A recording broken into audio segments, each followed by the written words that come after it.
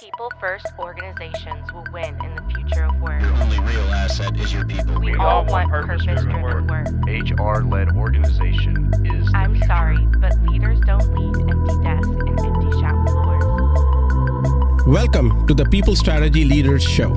I'm your host, Sri Chalapa, founder and president of Engagedly, and a serial entrepreneur in technology, films, and music. This is where we talk to people leaders, business strategists, and organizational savants about leading in the time of change. What is working, what is not working, and more importantly, what we should be thinking about. Stick around to the end of the show. We will reveal how you can be our next guest. And now, let's engage.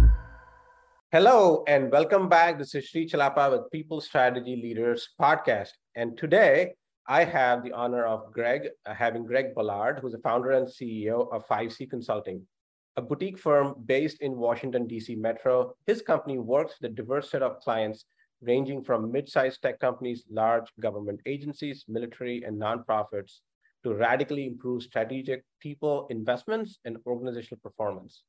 With over 20 years of experience, Greg has developed extensive experience in management and leadership development through startup, corporate, entrepreneurial, and faith-based enterprises. In prior roles, Greg has led and managed business units of 300 plus and has personally mentored over 225 leaders. Greg has facilitated 300 plus classroom workshop experiences and organized or supported over 1,400 large event experiences. So Greg, obviously you have a lot of experiences. Thank you so much for being on my show. I am really excited to talk to you and get some of your wisdom to share with my audience. Sri, thank you so much. It's just a privilege to be here with you today. Thank you. Absolutely, absolutely. So Greg, when we were talking earlier, you mentioned some of the things that we talk a lot in HR, in our people management space, in general, also in other areas, right? The concept of best practices. So you have a very interesting take on best practices. Can you talk a little bit about that? Yeah, absolutely. So it's a little bit of a soapbox I like to get on and challenge people. So best practices for me may not be best practices for you. And a lot of times we don't think about a best practice. We may hear about it, read about it, and just kind of assume a cut and paste will apply, right? But we'll really need to think about with best practices, and this is for HR and people as well as any other division or department. Because if you step back and you think, well, this best practice was designed in a specific environment, right? And in that environment, those people had a very specific mission. They had very clear strengths and weaknesses, and they were performing in a very specific market, and they had a very specific strategic agenda that they wanted to reach. And they were informed by all of those things, and then they developed a set of best practices. Well, if I take the best practices of company XYZ that is in a market, and I'm not pulling an example, I'm just being very conceptual here, and they're trying to do their thing, and they know their own strengths and their own competitive advantage, right? And they want to leverage that competitive advantage. Well, if I take their best practice and I bring it over to my company, my team, well, I don't have the same competitive advantages they do. I'm probably not in the same market that they're in. I don't have exactly the same talent and resources that they do. How come their best practice is going to be my best practice? Mm-hmm. Now, it could be, but if we don't take the time to actually think it through, it's more likely than not that cutting and pasting best practices from other organizations is likely not going to be a best practice for us. Yeah. And one great example that I can think of, in general, there's a best practice that you should not try monetary rewards to performance. If you want to, let's say every time you hit a goal, you get a bonus or a cash reward. And eventually that starts to dissipate its impact. And so a lot of companies can, rightly so, I believe, that don't want to do that. They're like, that's part of your job, and your satisfaction is in doing the job and achieving your goals. But if you do the same thing to your sales team, they're going to get demotivated, And so the best practice yes. for what might be your, for your ops team might not be the best practice for your sales team, right? And I think that's very important to keep in, the human psychology of different work and different organizations with different teams in consideration. So that's the one I can think about. Is that a good example in your mind? Something like Yeah, that? yeah. So another one would be, in customer service, we might reward or incentivize speed and turnaround, right? In customer service, like quick, take care of your customer, take care of the client, do it quickly, get it accurate, get them back and on track, right? But you're not, and so you may have time based incentives in your customer service, but you're not going to do that in your engineering department. Right. Right. Because you don't want your engineers, you're not trying to drive them to get it done more quickly. You want them to get it right. Right. Okay. So you're going to have a different incentive. And so that's an example of the concept. So the whole idea of best practice and the language, because it gets rubber stamped on so many things. And I want to, bring it up and say, hey, pause and think before you just go and adopt a set of best practices. Think about it. Where are they coming from? Who designed them and for what reasons, right? And then when you understand where they came from, then you can determine if they're going to apply to you and the situation you want to put them in. Absolutely right. Absolutely right. So the other thing about best practices, or the one talking about best practices, training for employees is considered a best practice, right? People want development. So let's put a training plan in place. Right. So what's that? What's going on in the world about training that people are doing right or not doing right about? So there's two ways we look at training. So it's information transformation. Like I'm going to convey it's content consumption, whether it's reading or watching or listening or participating, and someone provides content. It's information based. And then after you've completed that, whether it's, again, a video, a workshop, a live, retreat, whatever, you get a check mark next to your name. You've been trained. The information has been conveyed. And this can even follow up with a certification, like, okay, we gave you a quiz. So not only did you go and you enjoyed it, like you gave it the smiley face, but you actually got tested and you demonstrated within probably maybe a few days or a few hours or maybe a week of completing this that you retained something. Well, the inherent flaw with that is most information is gone within 30 days. 90% of information is gone within 30 days. And in most cases, dealing with people, the goal is not to pump them full of information, but it's to actually get new behavior. Right. So It's actually getting to make a new decision in a situation, to behave in a different way.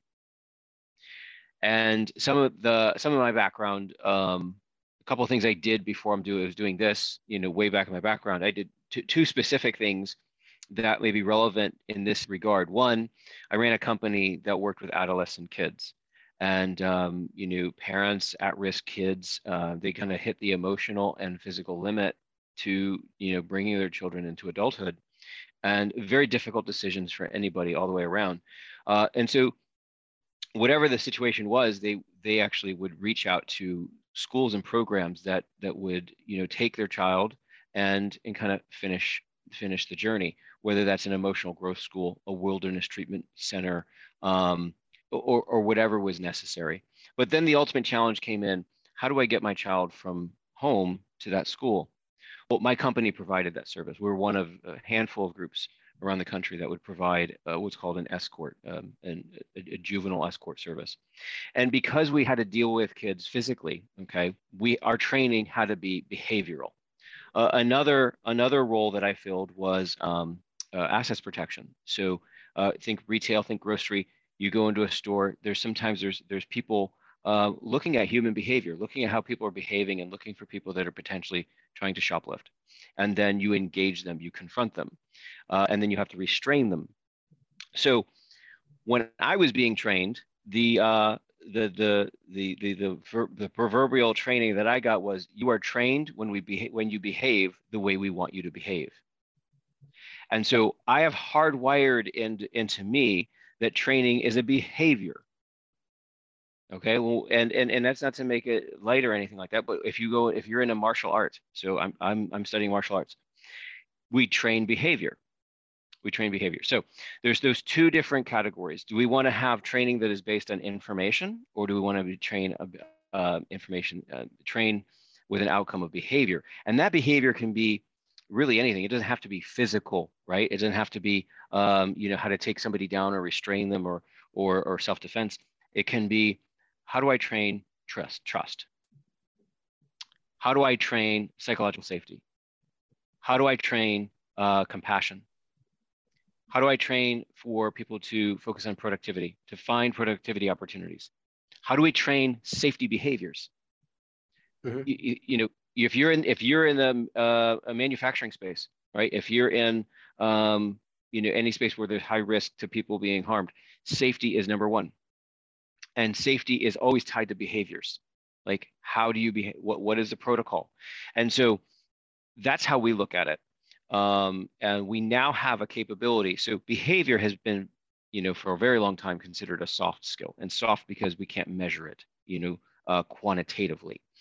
And now today with technology, we actually have the capability of not only utilizing, the research that shows what drives new behavior, but we have technology that allows us to measure the impact of behavior and being able to see where it's going at scale.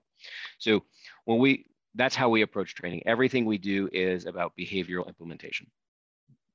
Yes, the behavioral implementation sounds interesting. How do you measure behavior change 6 months down the line? Are you suggesting maybe doing it like a 360, or are you suggesting there's some kind of assessment that you take? Like, what are your? I mean, that's a very interesting subject for me because I find it hard to really measure. It just, my gut tells me that person has changed, but I can't put my finger on exactly what that is. Yeah, so we look at it over, like right now we would take most approach in a 30-day approach. So if we're going to have a conversation on trust, okay, so what we'll do is we'll identify trust as a core, and our approach at 5C is everything we do, we connect it to strategy. So how do you connect strategy to behavior? So number one, if you want to build a more adaptive organization, okay, so an organization that is agile and resilient, that can pivot and move and withstand the changes within the market, which is what we do. We build adaptive teams, we create an adaptive culture. And so in order to do that, you say we go through a process, we identify your core, one of the core things that your organization needs to work on in order to be adaptive is increased trust. Trust is really the foundation for everything. But if it already exists, we can work on other things. But say we just need to level up on that. So we identify trust as one of the core behaviors that needs to happen. Core behaviors. So what we're going to do is we're going to slice that down. So what are the components of trust that we need to talk about? One is going to be taking ownership. So taking ownership of the things that I do and being responsible for my contribution to any project, as opposed to blaming conditions, blaming the environment, blaming resources, or blaming other people. So trust fundamentally is about you knowing that if I drop the ball, I'm going to acknowledge it. Okay. And then if I can acknowledge it and take ownership of it, then our working relationship, Sri, is going to be much stronger than if I just blame it on somebody else or if I blame it on a situation. And so what we would do is we would structure a conversation around what does ownership look like? What does ownership look like? And out of that conversation, we'll ask participants to make a commitment on how they are going to enact that new behavior, that concept in their daily life. And one of the models we use for habits, for habit design, is through BJ Fogg. And his angle is, make it small, make it so small that it's easy, and then connect it to an existing habit. Mm-hmm. Mm-hmm. All right. So we walk our participants through that process, and then we give them a piece of technology and a model that is designed to reinforce this habit. So a couple things that help. One, if you reflect on your habit a few times a week, so 2 to 3 times a week, if you just pause and say, how am I doing on this? And scale yourself 1 to 10. If you take a moment to reflect and say, I'm not remembering to do this, or I did it. I was successful in this case, but not in that case. And then maybe make a journal entry. If you have an accountability buddy, someone that reflects with you, maybe twice a week to say, hey, I notice you're doing this, or hey, I want to encourage you. And then if you come back to the group that you're going through this with and say, hey, this is what I'm doing, this is how I've done, all of those things are going to lend to a new behavior pattern. Yeah. And we know that behavior patterns typically take 3 to 6 weeks to establish. Yeah. Yeah, I've heard the 21-day rule on behavior. 21-day rule. So we focus on about 30 days, so 28 to 30, depending on, give or take. And that typically allows us enough time to cement a new behavior, and then we'll move on to the next one. And so change is scary, but change doesn't happen without change. You can't have change without change. And people are very resistant to change. So what we want to do is we want to do it in digestible doses and allow it to be the participants' development. So if you're part of an organization and everybody's talking about how do we improve trust, I have to take a moment to reflect, well, what can I contribute here? Maybe I'm the most trustworthy person on the team, possibly. Let's just assume that. How can I get better? We can always get better. Right. Or maybe I have the most room for opportunity to improve. And this is now a decision-making factor. Like, do I want to build trust with this team? Or maybe is it time to celebrate a separation and to find a team that I'm ready to build trust on? Yeah. Yeah. It's a great point. When I was thinking about one of the challenges that I hear a lot from my clients who are typically HR leaders is I want managers to give, people are asking for feedback. I want managers and employees to talk more often, do more check-ins on a weekly or bi-weekly basis. And I want managers to give essential feedback and appreciate their employees and also give critical feedback and, improvement feedback, if you will. That's a behavior change for many people, especially if you're a first-time manager. And we have a lot of first-time managers, especially with the turnover that we've seen in the workforce. What are your recommendations for doing something like that at scale if you're an HR leader? Like, how would you go about doing something like that? Well, that's a performance management system. Okay. And typically performance evaluations are done annually, which that was a best practice, but it's no longer really a best practice. Right. Exactly. So now the new best practice is quarterly, like the industry standard. And so I think you really need to ask yourself, okay, well, what is the space you're in, and what is an appropriate cycle to evaluate managers' performance, or to evaluate a staff or technical experts' practice? What is a reasonable cycle? And that may change. So if you have somebody new in the role, new with the organization, or new developing the skill, you may want a shorter, faster cycle. It's going to take more time. Where if you have somebody that is more senior, practice, been around a long time, and you have confidence, maybe the cycle goes a little bit bigger. But that cycle, that performance evaluation cycle, is critical. Number two, how is that being conducted? How is it being kept objective rather than subjective? And how is it being, so this is where I get into what we call mastering the human and business conversation. So from a manager's perspective, you got to be able to understand the needs of the business, and you have to master being human and connecting humanly to your direct reports. Yes. And that is the challenge of the day. So some people are really good at connecting humanly, but not necessarily good at achieving business outcomes. Others are really good at focusing on the business outcomes, but not necessarily really good at connecting humanly. Right. With their direct reports. And so we need to be really good at both of those. And for me, and the way our approach is, one, we have to know the individual. We have to know what their aspirations are. What is it they want to achieve? How come this role is a good fit for them right now? And sometimes they don't know. That's fine. They're on the journey. Okay.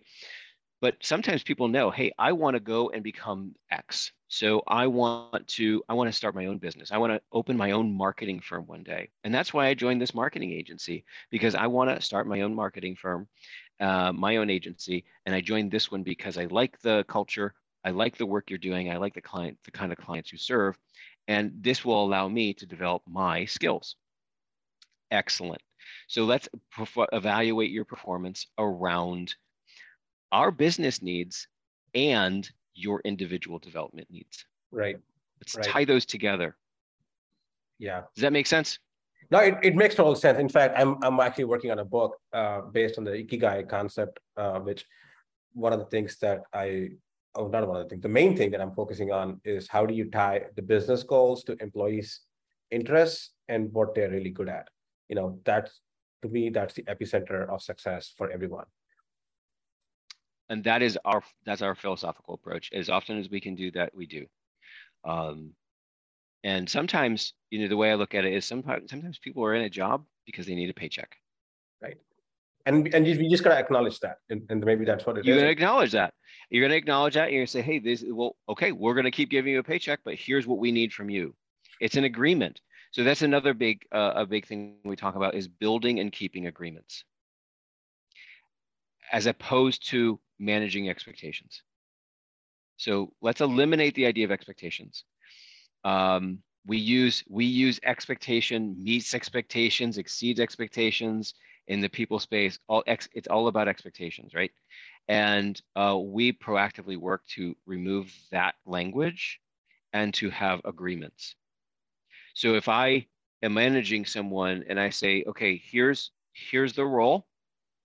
Okay, here's the responsibilities and the duties day to day, and here's your compensation package. We're going to treat this as an agreement. You're agreeing to do these things, and we're agreeing to give you these things in consideration for your time, energy, effort, talent, and ability. Well, that's a big agreement, right? That's really one massive agreement. But maybe we need to, in a performance evaluation conversation, we need to come to an agreement. Or I'm saying I come to you, Sri, and you're working on our team. Maybe you're doing some code, and we just realized that someone else on the team has COVID and can't work. And I'm saying, okay, Sri, I know you've been working over here on this. I need you to step in and pick up Joe's section of the code, and then that needs to be done by Tuesday. Can you agree to do that for us? And you sit back and you realize you process it, right? And you're like, I can get 80% of it done, but there's this one component that Joe's really good at that I'm not. Let's ask, Susan. I think she can do this section really well. Fantastic. Or we might just say, you do the 80, I'll figure out how to get that other component done. Now I have an agreement with you. So Tuesday comes and you say, I don't have it. And then now we're like, okay, what happened? We had an agreement. It's no longer about you meeting or exceeding expectation. It's about whether you can keep agreements.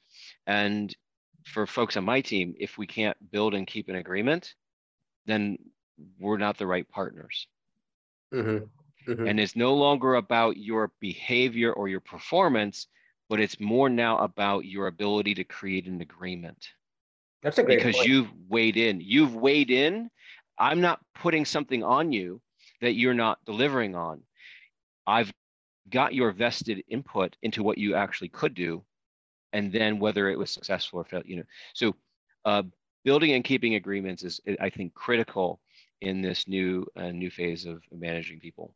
Yeah, and I think that's probably the biggest thing that a manager can learn from, because the tendency of a new manager who has not been exposed to or mentored to be a manager, or coached to be a manager, or maybe it's not a naturally, I don't know if there's anything such as natural abilities to be a manager, but let's say they're not naturally inclined towards it. Their expectations are that I need to satisfy my management, so let me see how much work I can get done with my team so I look good to my management, right? Or like you said, they're very people-centric. They were working with friends and now they're managing their friends. So now they're like being more human-centric and forgetting that there's a business objective to be achieved as well. So either way, it doesn't benefit the organization. We had back in the day, I was in consulting for a Big Four company, and we had these people, managers and consulting managers who were known to get stuff done. They were like, if you want to get stuff done, give it to this person, but but they will leave some dead bodies in their wake. And that basically meant that they would burn out people. They'll get stuff done. The client will be happy, but then 5 people are going to quit, and Yeah. that's. And the other thing is we have to realize that, we're talking in a podcast conversation, right? Essentially a very sterile lab. When you're out there and you have 300, 400, 1,000 people that are looking to you for leadership, and you have operations going on, or you're doing multiple projects, and on the ground there's issues with the client, there are issues with the customer, or issues with a server, like there's stuff that's going to go on, right, that you're never going to handle like you would in a laboratory. Right. That's just the reality. Exactly. But if you have built in the value system, right? If we haven't talked about values, but if you've built in the value system, you've built in the trust, and you understand how to create an agreement, well, you can be adaptive. You can adapt to the situation and get done what needs to get done. And so I guess I want to frame what I'm saying is, as I recognize that some of these things we're talking about is kind of in an ideal scenario, but we don't always live in an ideal scenario. So it's embedding it into the culture so that when there's a crisis, it's already kind of second nature and comes through muscle memory, a behavioral response. Yeah. Excellent.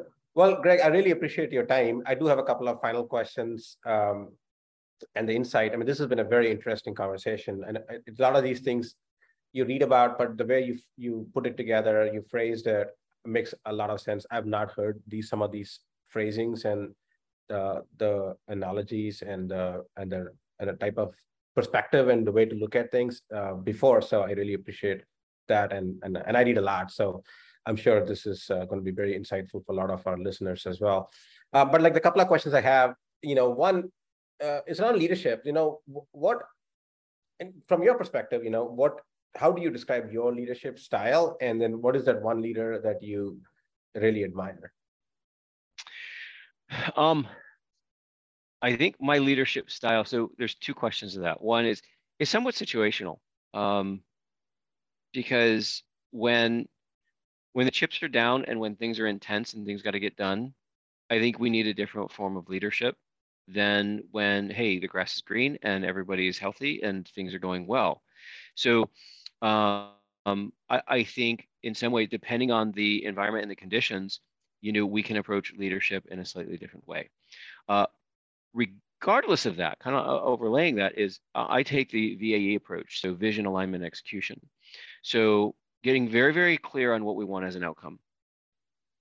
And so the clearer I can be on what my team needs as an outcome, I think that clarity, adds a lot of value. And then two, values. So what are the values that guide us? And so if I'm able to articulate very clearly the picture of where we want to go and where we need to be, and if I've done well at conveying our values, and I've chosen people that align with those values, then I can get out of the way. I really can get out of the way at that point and say, go. And so that to me is the ideal kind of frame of leadership that I take, is create that future picture, put the values in place, and let lieutenants, directors, and team actually get the ball down the field. Excellent. And what's the one leader that you admire, or maybe more than one? Wow. There's a number of them. Maybe somewhat controversial, and for a number of reasons. So I'm going to mention Elon Musk here for a second. Now, I don't know that he's an effective manager, like the way he runs his organization, and so I'm not going to speak to that. But from a sense of casting vision for society, and getting like actual concrete movement, between SpaceX and Tesla, and now you've got Starlink. The kinds of things he's done has led our society in a way, that it's impressive. Again, caveat, I don't know exactly how he manages his people. So yes, yes, I completely agree. In fact, I wrote an article a couple of years ago on LinkedIn. This is before the pandemic on how the Tesla's performance management system was completely screwed up. And I was like, Elon Musk may be a great visionary, but his performance management system and approach is not. But that being said, I will argue all day that to me, today, as we stand, he has been a more successful visionary than Steve Jobs has been. And no disrespect there, obviously, to either one of them. He was like the icon for years, but the amount of progress he has done for humanity and some other things that were earlier thought almost impossible because people with a lot bigger budgets, a lot bigger infrastructure could not pull off, and that he could pull off. It's just, I think that needs to be acknowledged. Yeah. And another one I'll mention, again, potentially controversial, but this was not our contemporary, George Washington. And the reason I would acknowledge him is because he had the opportunity of having power thrust on him, and he laid it down. And he essentially created the idea and the concept of a short-term president. Yeah, I think that takes a level of character that one, we don't see, and two, there's not many opportunities for. And so I have a tremendous amount of respect for that. Yeah. Well, thanks a lot, Greg. I really appreciate it. This was the People Strategy Leaders podcast, and thank you again for joining us. Sri Chalapa here. Thank you so much for listening to the People Strategy Leaders podcast. If you are a successful leader or a people strategist who would like to be on this program, please visit engagedly.com/People Strategy Leaders podcast. If you got something out of this interview, would you share this episode on social media? If you know someone that would be a great guest, tag them on social media to let them know about the show and include the hashtag People Strategy Leaders. I love seeing your posts and guest suggestions. We are regularly putting out new episodes and content. To make sure you don't miss any episodes, go ahead and subscribe. Your thumbs up, ratings, and reviews go a long way to help promote the show and mean a lot to me and my team. Want to know more? Follow me on LinkedIn and Twitter @Sri Chalapa. Thanks for listening. We will see you next time. And thank you to Patrick Ramsey, sound engineer at Kalinga Production Studios, for recording and mixing this show.